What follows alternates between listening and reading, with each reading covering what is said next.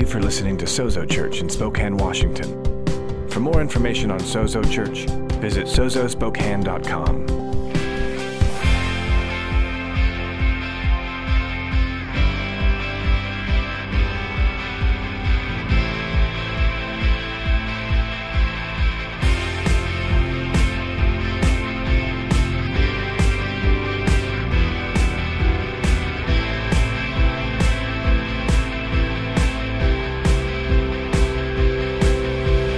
This is Sozo Church.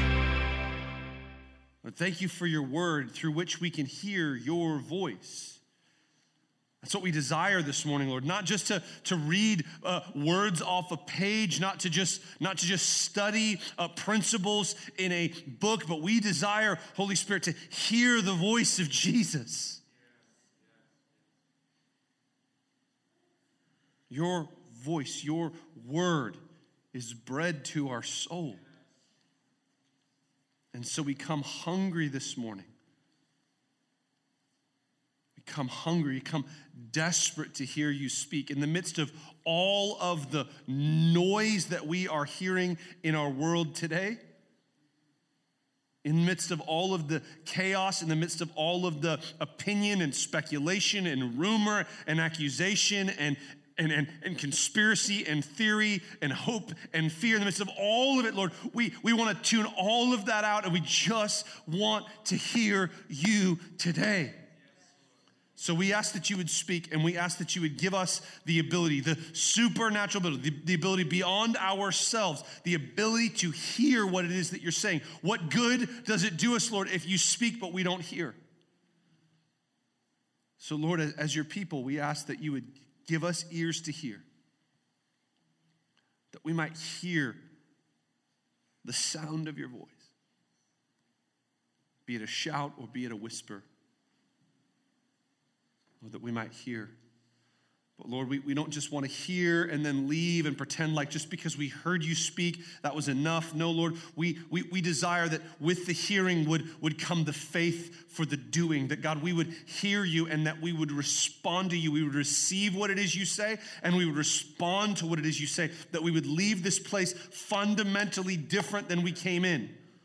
Lord, I need to be ever more transformed into your image in my practical daily experience. Lord, I know that you have imparted to your children, to your people, your righteousness. Lord, let us walk out of this place looking, smelling, talking, walking, interacting with, carrying a little more of you as we leave this place, that the world might know the good that comes from following you, and you might receive the full weight of the glory that is due your name. In Jesus' name, everybody said, go ahead and greet somebody around you real fast and then grab a seat.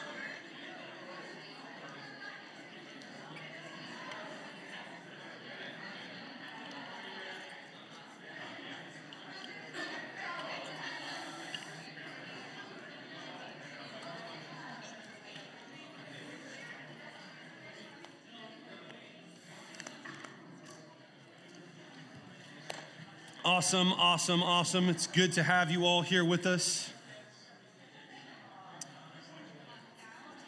As we continue through this journey we've embarked on together, I want to talk to you this morning under the title, under the heading, The Journey Continues.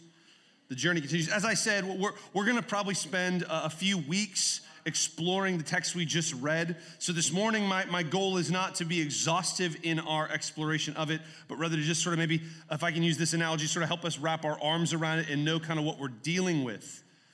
So I'm gonna try to be a Bible teacher this morning. Let's try this out for a change.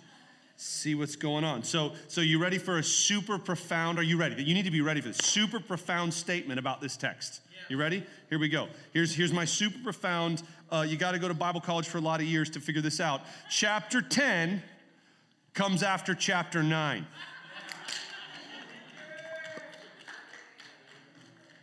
Let's pray. Chapter 10 comes after chapter 9. I know that seems, and it is, an overly simplistic statement, but I need us to understand this, that chapter 10 and chapter 9 are the same story. They are a progression of the same account. Maybe you know this, maybe you don't. The New Testament's predominantly given to us. It's an ancient document. Obviously, about 2,000 years ago it was written. The manuscripts of which we have are predominantly in a language called Greek. And these manuscripts that we have do not have the chapter and verse numbers that you and I are familiar with.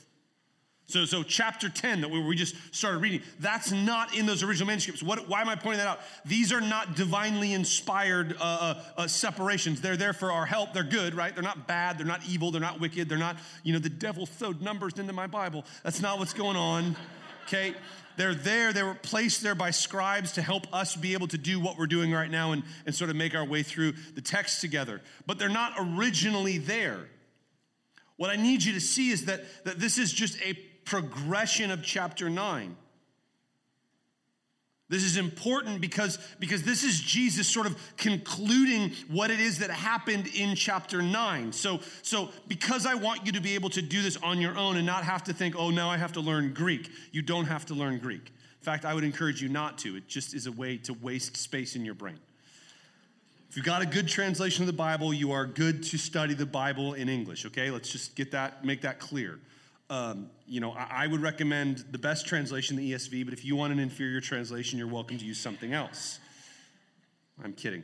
So my question is there evidence in the text alone, in just what we just read, that this is connected? Yes, there is. There's evidence in the text. First off, there's no break in the flow from chapter 9 to chapter 10.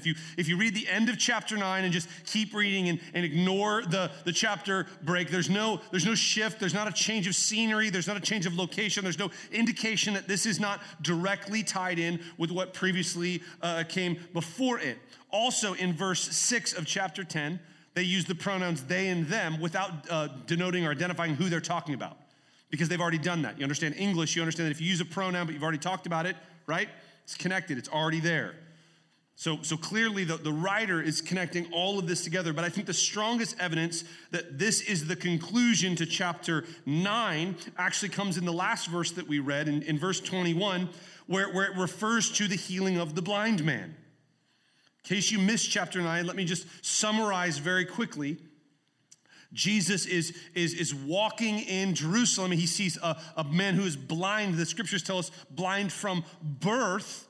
And Jesus miraculously heals this man, and then a whole bunch of ruckus starts after this. People start freaking out because here's this guy who is born blind, and people are just marveling at the fact that he's been healed, and yet simultaneously some people, and I love this, conspiracy theories have abounded forever. They think that no, he just looks like the blind guy. I don't get this at all. So Jesus went out and found the doppelganger of the blind guy. Did he kidnap the blind guy, knock him over the head, put a burlap bag over him and throw him out of the city and then no, look, this is the blind guy. No, rather this is the same guy, but people are arguing about it. He gets taken into the temple. They question him. The dude, if you haven't read chapter 9, please read it because in it we prove that sarcasm is biblical, because this dude just rags on the leaders as they're questioning him. He asks if they want to become a Jesus follower. They get upset at that and kick him out of church. They literally, which should be a warning to all of us sarcastic people, what happens when you're sarcastic with people. So gets kicked out of church, and then after he gets kicked out of the sort of in crowd, the tabernacle, the temple, he's removed from fellowship with the people of God. That's when Jesus goes and finds him. Come on. Not before, but after. Jesus goes and finds him, reveals himself to him. The man begins to worship him.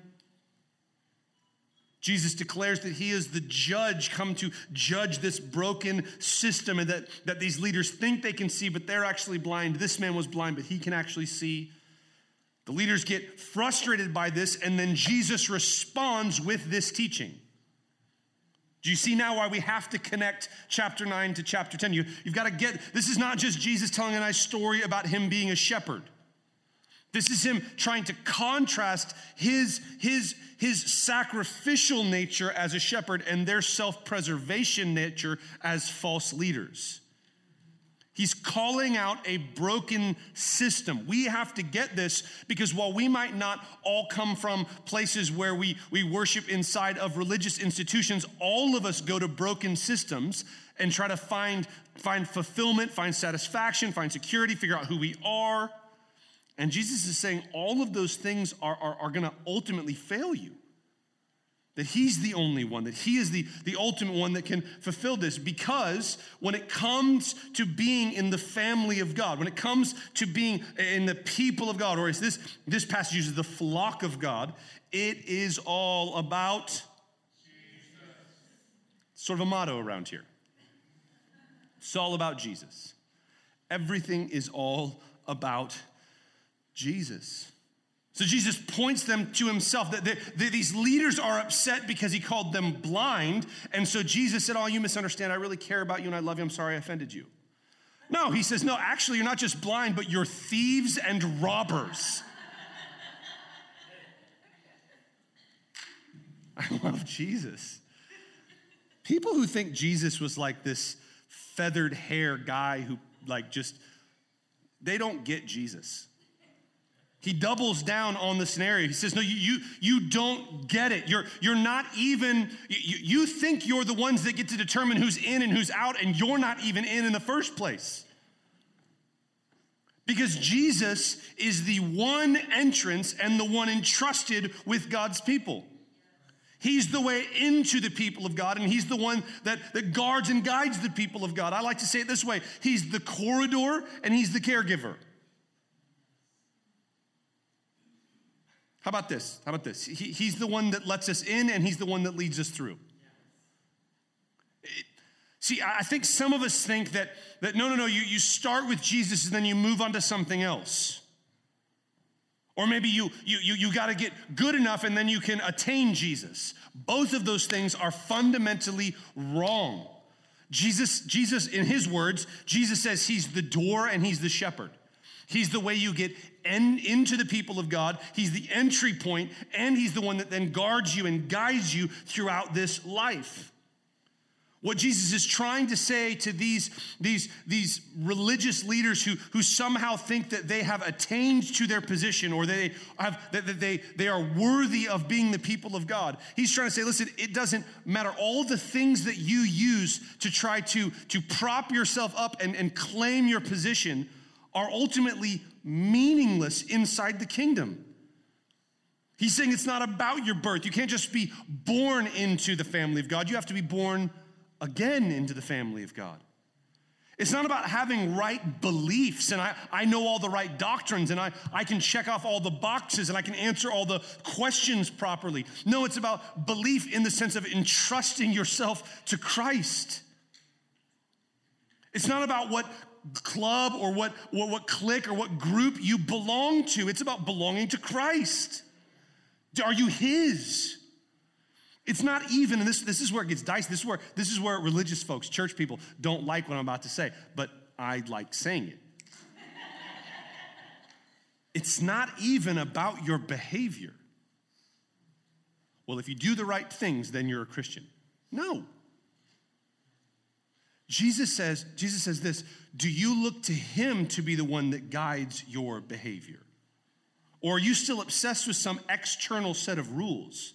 Because the new covenant, the promise of the new covenant, the promise of the people of God now in this age, in this day, is that he will not put up a law externally and say, follow this, but he says he will actually write his law, in your heart. Where my desires change, where I fundamentally don't want to do what I used to do. It's not about some external set of rules that I have to follow that are laborious and cumbersome, but rather now my desires have shifted. This is where I like to say, listen, even if you struggle with some of the same patterns of sin in your life, has your desire changed? That's what it's all about.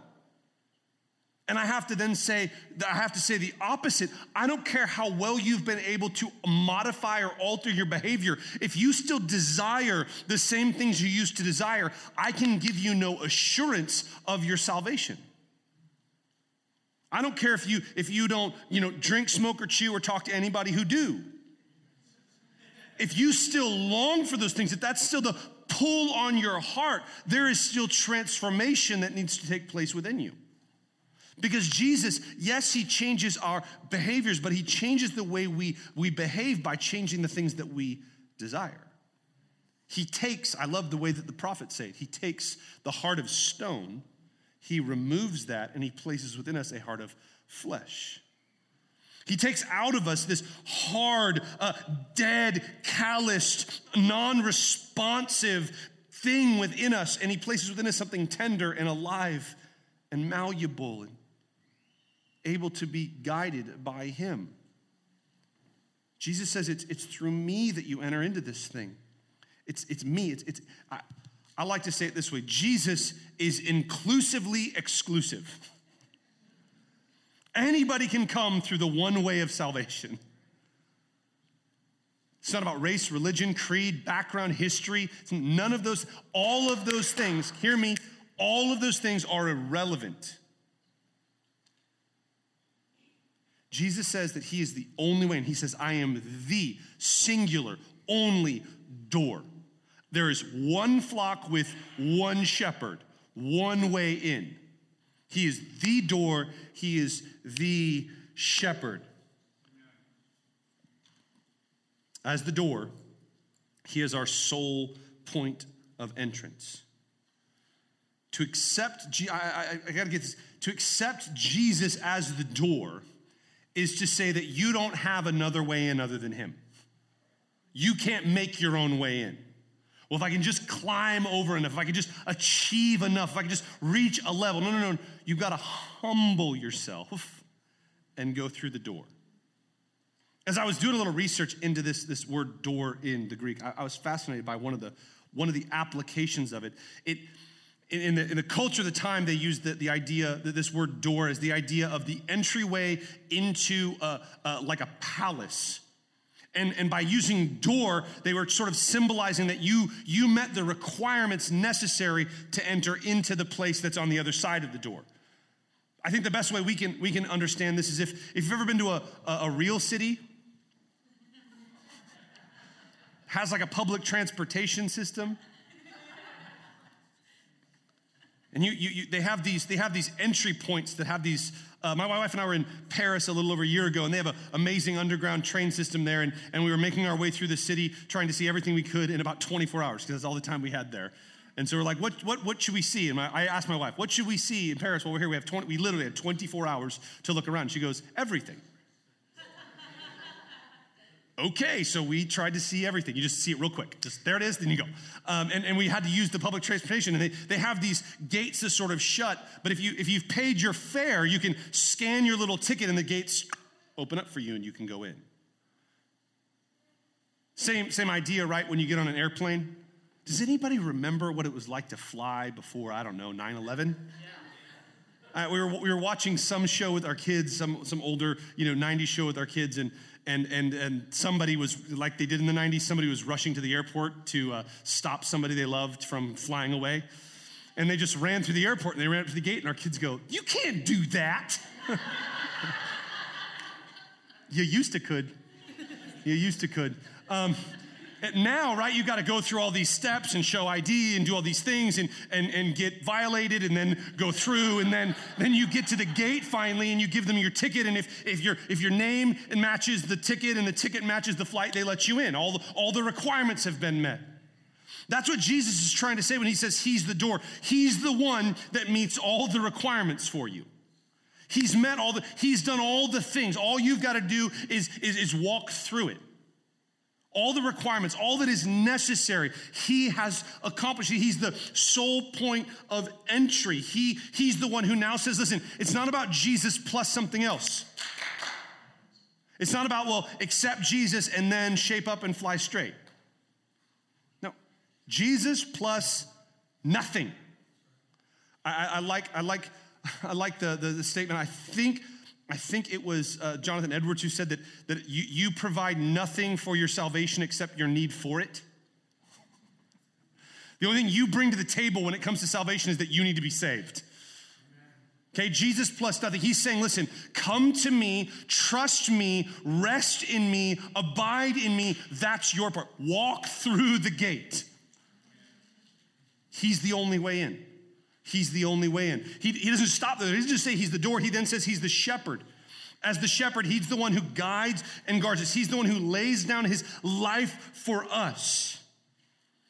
For him to be the shepherd, though, you have to be a sheep. This is where the rub comes in. It's like, well, I want to, like, listen, never in the history of any motivational poster in any place I ever worked. Anybody ever go to a break room at a place you work and they have motivational posters up? Right? They're wonderful, and they always have eagles or lions. They never have sheep. Being called a sheep is not a compliment. Right now, people are afraid to follow guidelines because they don't want to be sheeple. And Jesus says if you want to be a part of his family, you have to be willing to be a sheep. When it comes to your relationship with him, he's got to be the one in charge. We have to trust him to lead us and to feed us. He's where it all comes from. You want to know? You want to know what it's like to have Jesus as your shepherd? Here's your homework for the day. I don't have time to go into this and preach through it. Psalm 23. If you've ever been to a Christian funeral or a mildly Christian funeral, you've heard Psalm 23. The Lord is my shepherd, I shall not want. He leads me beside green pastures. He takes me to still waters. Come on, that's what it's like. Take the time this week and read Psalm 23. That's what it's like to have Jesus as your shepherd. But he gets to be the one to lead you. And you know what? He leads you, the scripture, Psalm 23 says, yes, he leads you to fields and to still waters, but he also leads you through the valley of the shadow of death. And we trust him, and we rely on him, and we rest in him. Jesus is our shepherd. His rod and his staff, come on, they protect, but they also correct. Amen? So both of these things, when we understand this, the exclusivity of Jesus being the only way in and his call for us to be sheep, both of these things, to receive Jesus as door and shepherd, requires humility. We have to admit that we can't make it in on our own. We have to admit that we can't figure out how to stay in once we're there. That's how I try to summarize this. As the door, by saying Jesus is the door, we're admitting that we cannot earn it. By trusting Jesus as the shepherd, we're saying we cannot merit it. I can't earn it before I get it. I can't merit it once I have it. These are the two lies that religion tries to tell us. Was I the only one that's ever heard that?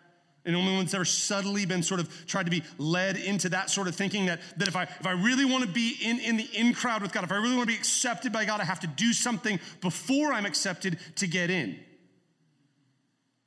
Maybe you were spared from that lie. You were told, no, he'll accept you by his own death, burial, and resurrection. He'll accept you because of what he did. But then the subtle little implication is, okay, now that you're in, you better do right because he's just waiting.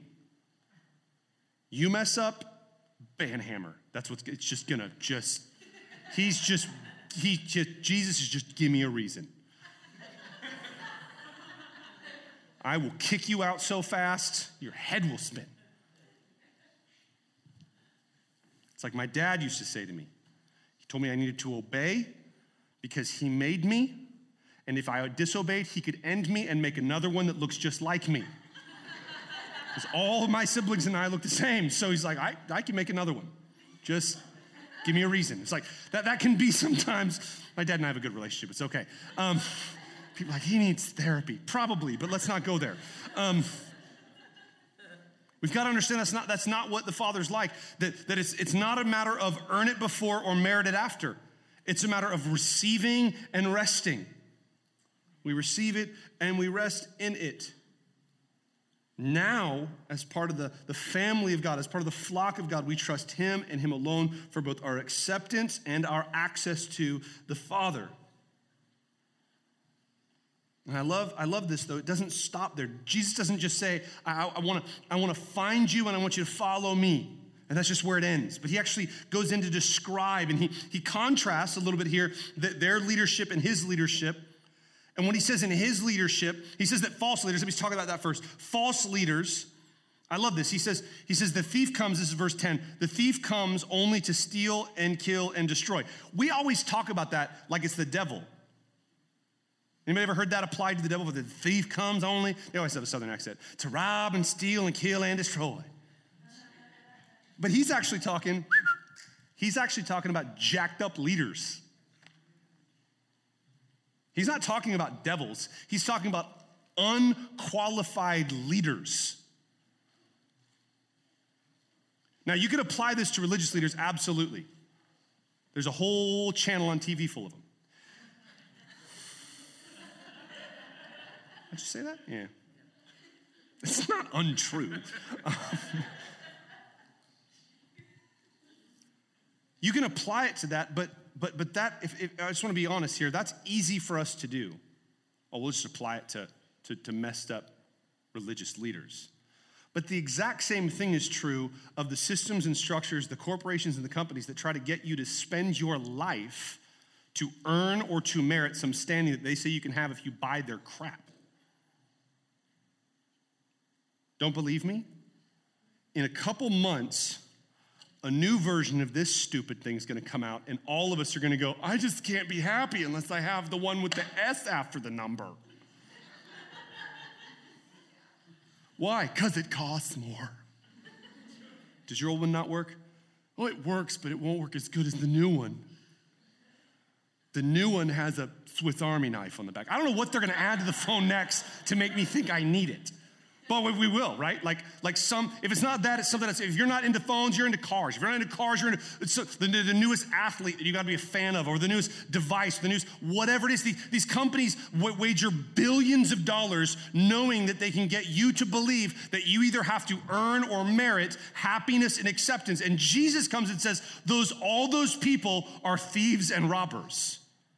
Their goal is not to make your life better. Listen, I love you. Apple does not care how good your life is. They care how big their bank account is. Oh, I'm going to get in trouble right now. The political system that is built up in this country does not care how happy your life is. All they want is the authority and power that they currently possess or to get more of it. Well, that's the other group, not my group. That's why I'm in my group, because my group really cares about my happiness. No, they don't. Jesus said they're thieves and robbers. 4 more years or 4 different years is not going to solve the problem in America. Only Jesus can do that. If you're trusting 4 more or 4 different, you're trusting in the wrong thing. Because here's what I know come the day after Election Day. The incumbent will still be on the throne. Jesus is not up for re-election. He's still ruling and reigning in heavenly places until all of his enemies are placed under his feet. That's what we need to be about. Listen, vote. Please vote. Because if you don't vote, you don't get to complain about who's in office. Your little I voted sticker, that's your permission to complain about whoever won. Because you participated, and even if your guy won, or if your guy loses, you get to complain. That's let's get back to the text. So, I told you I'd do my best to be a Bible teacher this morning. I just struggle with it. So Jesus contrasts this, right? He says those are all thieves and robbers. Yes, religious, but also cultural leaders. Their sole purpose is to try to get from you.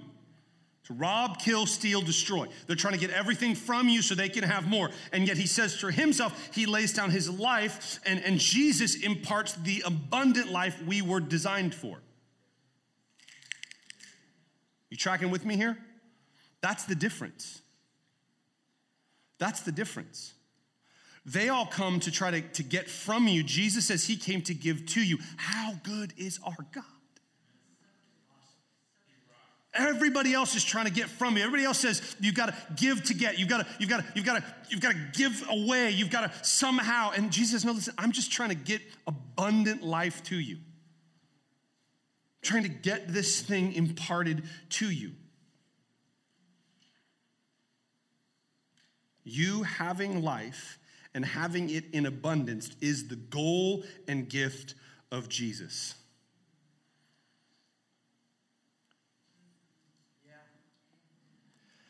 You having life and having it in abundance is the goal and gift of Jesus.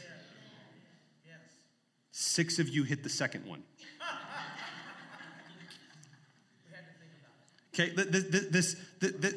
This is his goal. This is what he says he's trying to get to you.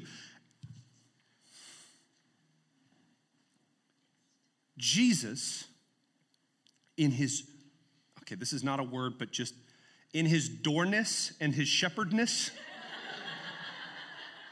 If I say it, it's a word, right? His doorliness, I don't know how you say that. In the way that he's a door, there we go, I can speak English. In the way that he's a door, in the way that he's a shepherd. If I haven't offended you already, here we go. He never mentions not going to hell and getting to go to heaven.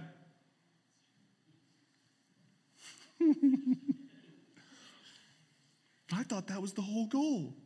No, he says, I'm trying to get life to you now. Which implies that just like the leaders were blind and they didn't know it because they were outside of Christ, we are dead and don't know it when we're outside of Christ. So listen, I'm super grateful. I want to make sure I always say this because I don't want there to be any misunderstanding in this area. I'm really happy that I don't have to go to hell. Like, super glad about that. Like, woohoo! Like the yay, because I read about it. And people are like, well, it doesn't really, it's really just, listen, I have not read one interpretation. Honestly, I haven't read one interpretation, be it Orthodox Christian or even heresy about hell, that I'm like, no, I'd go there. Like, nothing. Like, people are like, oh, it just means you go there, you burn up, and you don't exist anymore. That doesn't sound like any more fun than existing in eternal torment, honestly. I like being alive. It's enjoyable for the most part. Okay, I'm really glad that punishment has been averted for the people of God, but I worry that we'll be satisfied with just that, and we'll miss out on the good that he intends for us, and he'll miss out on the glory that he is due. Because he says that he's trying to get abundant life to you. So let's define abundant life. What is abundant life? Really quickly here. Abundant life. So here's my simple definition. Abundant, what does abundant mean? It means to have more than you need so you become a conduit, not just a container. When you dive into all of the Greek and all of the definitions about being superfluous and being over and above and more than expected and more than necessary, it all boils down, I think, to this, that you have more than you need, so that you're not just that you have enough or that you have more than enough, but that you have enough so that you become actually a conduit, that what is put in you starts to flow from you. And what is it that's placed within you? It's life. This word life is the Greek word zoe. Everybody say zoe. Zoe. Zoe is an amazing word. We don't have time to dive into it all today, but let me just put it as simply as I can. It means to live, not just to be alive. It means a living, a way of living, a way of life. It means having meaning in your life. Ultimately, I think when we boil all of this down and we tack it together here, I think that Jesus calls us to humbly accept him as the door and the shepherd, and that humility then gives us access to the big three, I call them: identity, security, and felicity. This is what the world is telling you have to earn or merit. You got to do all this stuff or get all this stuff to know who you are. You have to do all this stuff or get all this stuff to have some sort of safety and stability in your life. Felicity is just a $17 word that means to be like super freaking happy. And I like it because it makes it all sort of rhyme. So the world tells you you gotta get, earn, or merit, or achieve, or attain all this stuff or these accomplishments so you can be happy. And Jesus comes in and says, look, I'm trying to get that kind of abundant life to you. Not by your earning it and not by your meriting it. Because you see, anything you earn or anything you merit, you have to then defend yourself. But when he gives it to us, come on, I just have to receive it. He's trying to get so much identity, so much security, so much felicity into you that you become a conduit of that in wherever you are. as you go to work, as you eventually somehow, after all these people just stop dropping dead, get to go back to school, wherever you might be, wherever he places you, you become a conduit of that. It's not about everyone's got to jump up on a stage like this and preach like this. It's not about you've got to, go find a soapbox and a bullhorn and stand outside downtown somewhere and just make people annoyed. It's not about you starting a blog or post about it on Facebook. Listen, he might ask you to do any or all of those things, but regardless of where you are, you simply become a conduit when you recognize that he's given you more than you need. That's what abundant life means. So what abundant life does not mean is things and stuff. Sorry, I'm back to the guys on TV. Because that's what they tell us abundant life is. You'll just have, gold underwear and fancy cars and big houses. And if your life's like theirs, your wife will look like she lost a paintball war in her face. And it'll just be the abundant life with marble columns and gold everything. That's the abundant life. That has nothing. That is so pathetically miserable compared to what Jesus actually desires to impart to his people that it is sickening. And I actually have no problem making fun of it publicly because it's ridiculous when you compare to what it actually has been accomplished and purchased for us. The reality is that teaching, that abundant life is about stuff and things, is the same teaching that Apple and Google and Amazon is trying to tell you. Just get more stuff, and then you'll know who you are, and then you'll be secure, and then you'll have happiness. But if you do it the TV preacher way, you sprinkle some Jesus on top, and then everything is just better. I know somebody in the room right now is like, but I like this one TV preacher. Fine, like the TV preacher. Just don't believe any heresy they tell you. I don't know, check what they say against the Bible. I know that's a weird new idea, but try it. Maybe you'll like it. So Christ's leadership, I want to be clear on this. Say it this way, Jesus wants to impart such a degree of life to us that we become agents of his goodness in the earth. Now he speaks here, and so I want to speak here very, very boldly and very clearly about the abundant life he desires to give to us. But I would be neglecting something necessary if I didn't say that following Jesus is not always safe. I've quoted this before, I'll quote it again. My favorite thing that C.S. Lewis ever wrote is in the Chronicles of Narnia. In The Lion, the Witch, and the Wardrobe, Reepicheep is asked that the children find out. If you haven't read it, read it. I don't have time to teach on it. I could. Who wants to just have me teach for like an hour on The Lion, the Witch, and the Wardrobe? And they find out Aslan, which is this picture, these children, these human children find out that Aslan, this great deliverer that they've been waiting for, they find out he's actually a giant lion. And they ask a talking rat. See, if you haven't read the book, I'm really selling it good.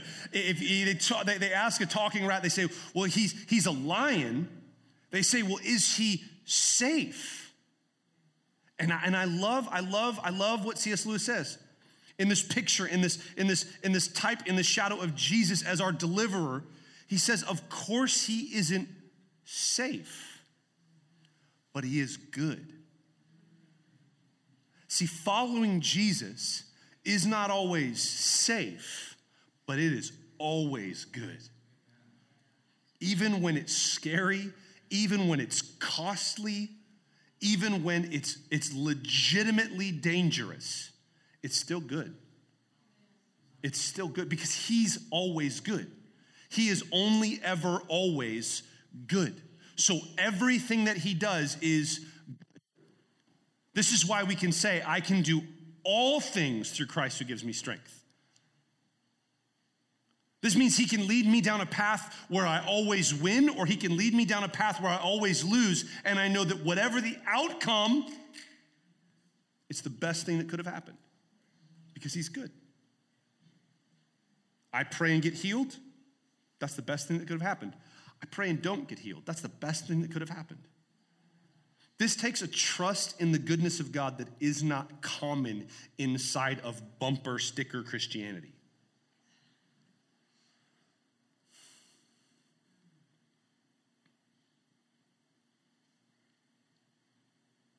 So what we see then, what we see in Jesus is a call. Will you embrace and entrust Jesus for your acceptance, for your access, come on, and for your abiding in him? That's the call. That's what Jesus is asking of us.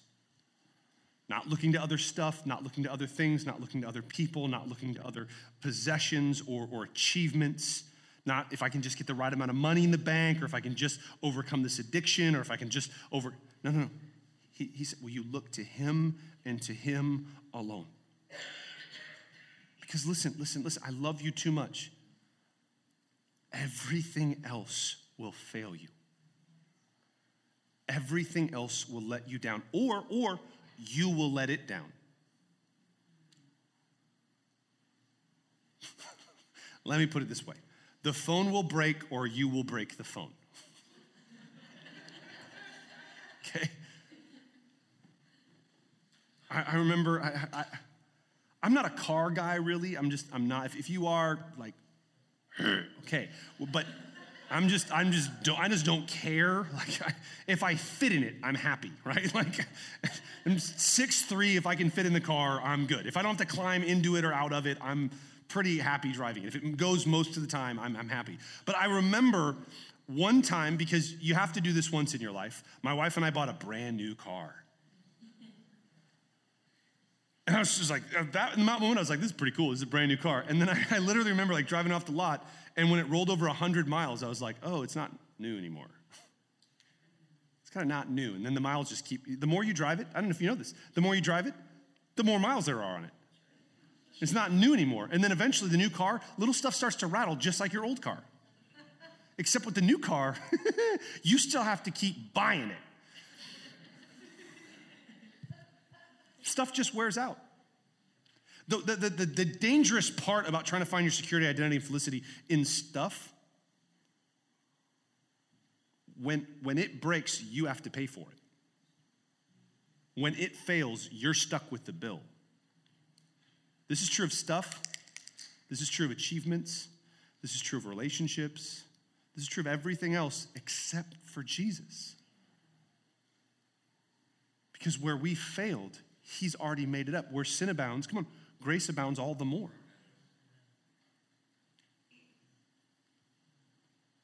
So the question that I want to ask us is will you embrace and entrust Jesus for your acceptance, for your abiding, and for the abundant life that he desires for you? Because that's his heart for you. That's what he wants for you. That's what he died to give you. So will you enter through him? Not trying to make it up on your own, not trying to achieve it on your own. Will you follow him? Will you follow Jesus? And will you look to him and to him alone for your identity, for your security? Listen, I feel like there are people in the room this morning, believers, people who would say, I am in the family of God. I'm following Jesus. I love Jesus. And yeah, I mess up. And yes, this happens. But man, he's my guy. But this morning, I feel like the Lord wants to, I'm going to use a word that might make some of you uncomfortable. Truth is, it'll make you uncomfortable if you have been around church for a while. I feel like he wants to bring deliverance to some people. And I make fun of things like phones and cars and relationships, but for some of us, these are very real things. If I can just get enough of this, if I can just achieve this, if I can just get her or him or them, or if I can just get them to behave. Sorry, did that slip out? Then I'll know who I am. I'll be safe.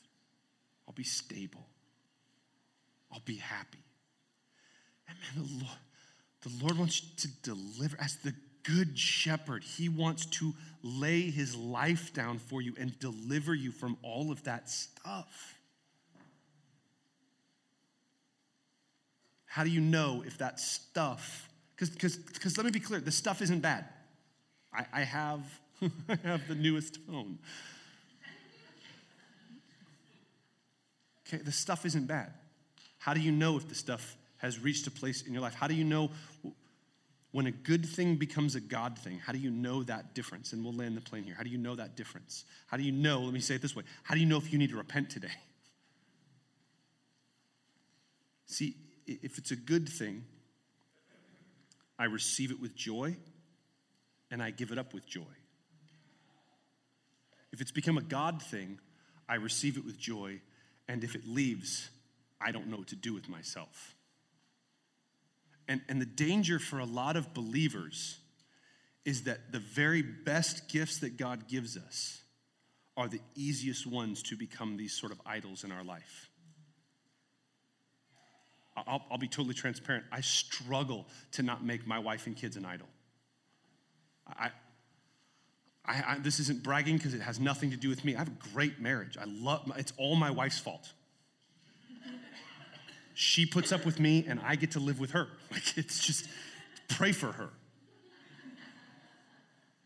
I got her when she was really young. She didn't know she could have done way better. She hates it when I say this stuff. And yet I still do. See, this is why you need to pray. I know she's annoyed at me right now, and I'm still like, let's just keep fishing. I'm sorry. I struggle to not, I have a great relationship with my kids because their mom has raised them very well. I struggle to not make an idol out of them. It's easy, this is what I'm trying to say, it's easy to make things into idols. But for the people of God, he's our only God. He's our only way in. He's the only one we follow.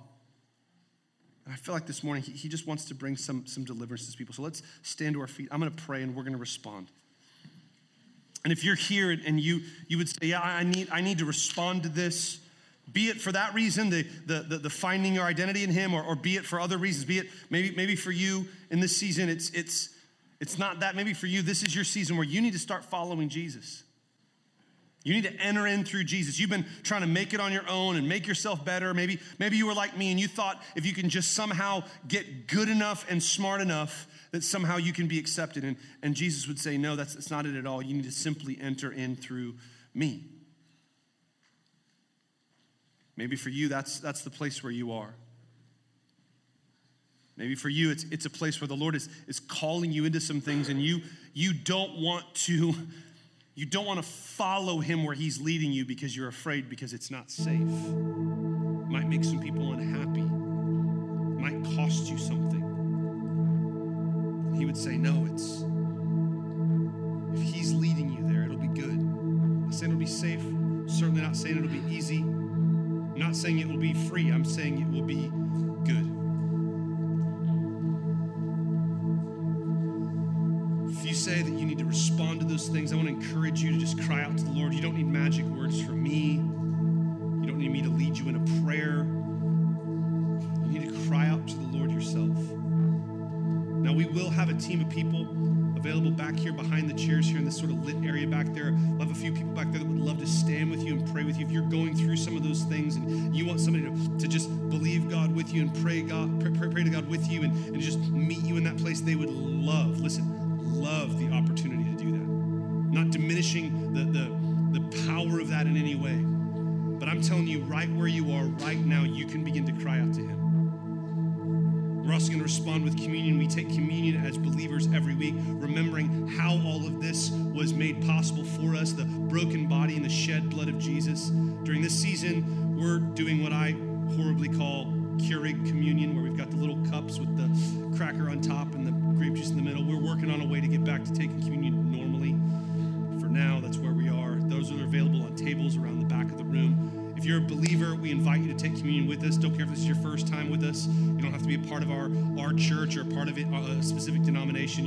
If you're a believer, you're welcome to take it. If you're still on that journey where you're exploring faith in Christ, I just want to encourage you. This is something that Christians are called to do, so you don't have to pretend like you're one and to take communion. It's part of why we don't pass buckets, so you don't have to feel awkward and go like, no thanks. Welcome to if you're a believer, however. We're going to sing, we're going to respond, we're going to worship. We're going to believe God to encounter us in this moment, amen? So let's bow our heads, let's pray together. Holy Spirit, Lord, thank you that you lead and guide us to Jesus.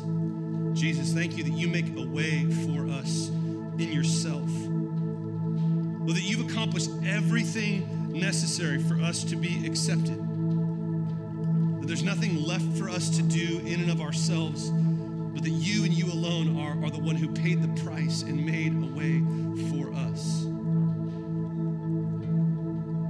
Jesus, we celebrate you today.